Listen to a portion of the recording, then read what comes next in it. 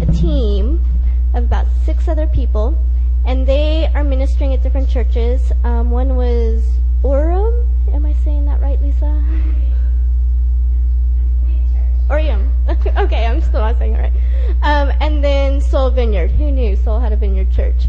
But I didn't know. So anyways, before I even left California, I knew that she was coming over, and so we touched base email, and she's like, yeah, if you want to be part of the ministry team, you're more than welcome to, whatever you're comfortable with. And I was like, what? I was hoping just to be able to have lunch with you sometime. I wasn't expecting an invitation to actually be on a ministry team. It's not something I had ever done before. Usually at my old church, I was the one in the front on the floor needing to be ministered to. So this was really new and different for me. So I ended up going down Wednesday through Friday to Orem Church, and God showed up. It was so powerful. God just showed up, busted the place wide open. The very first person I prayed over went down, and I had never had that experience before when praying for friends or anybody.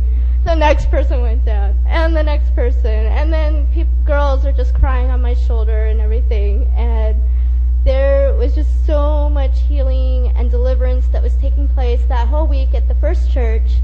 It was just amazing. People were just like grabbing at us to pray over them. So they are hungry. The people of Korea are hungry. I couldn't understand any of the worship because it was all in Korean, and I only speak about 5 words in Korean. But but it was amazing. The worship was amazing. It changed. It seemed to change as the days went by.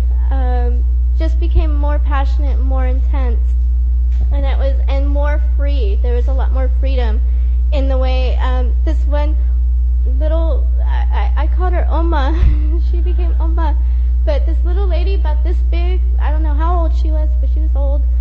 She was just dancing around in the back and everything. It was so cool seeing the freedom.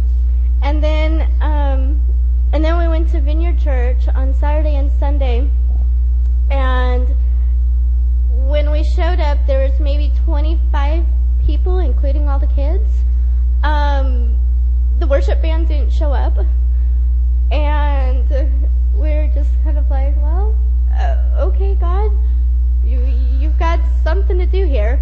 And so our ministry time, the leaders and Susan gave the messages, and they were all very powerful messages. I have notes if you want them. But at the ministry time, since there were so few, we got to spend a lot of time. And if they saw us taking breaks from praying, the pastor would come over and grab us and say, pray over this person here, which happened numerous times. Or pray over himself, which was kind of strange. I'd never been in a position of praying over a pastor.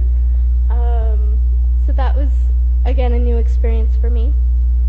And the difference between that first day and the end of Sunday night was just absolutely amazing. Here you have these people sitting in their chairs, maybe clapping to a song, and then at the very end, they're throwing a major dance party right there to worship music. Dance party. Again, little ajumas and these old guys just tearing it up. And so anyways, I just wanted everybody to know and to thank you guys for all your prayers that God showed up is powerful. He grew me immensely because, like I said, I had never been in the capacity of large group ministry like that, and so it was something very new. Somebody told me that I was like, well, how come I wasn't like this before, at church? And he said, because you're in the land of your anointing, and you're growing exponentially now. And so that to me was just like more confirmation that I'm supposed to be here in future in Cambodia. So anyways, thank you everybody.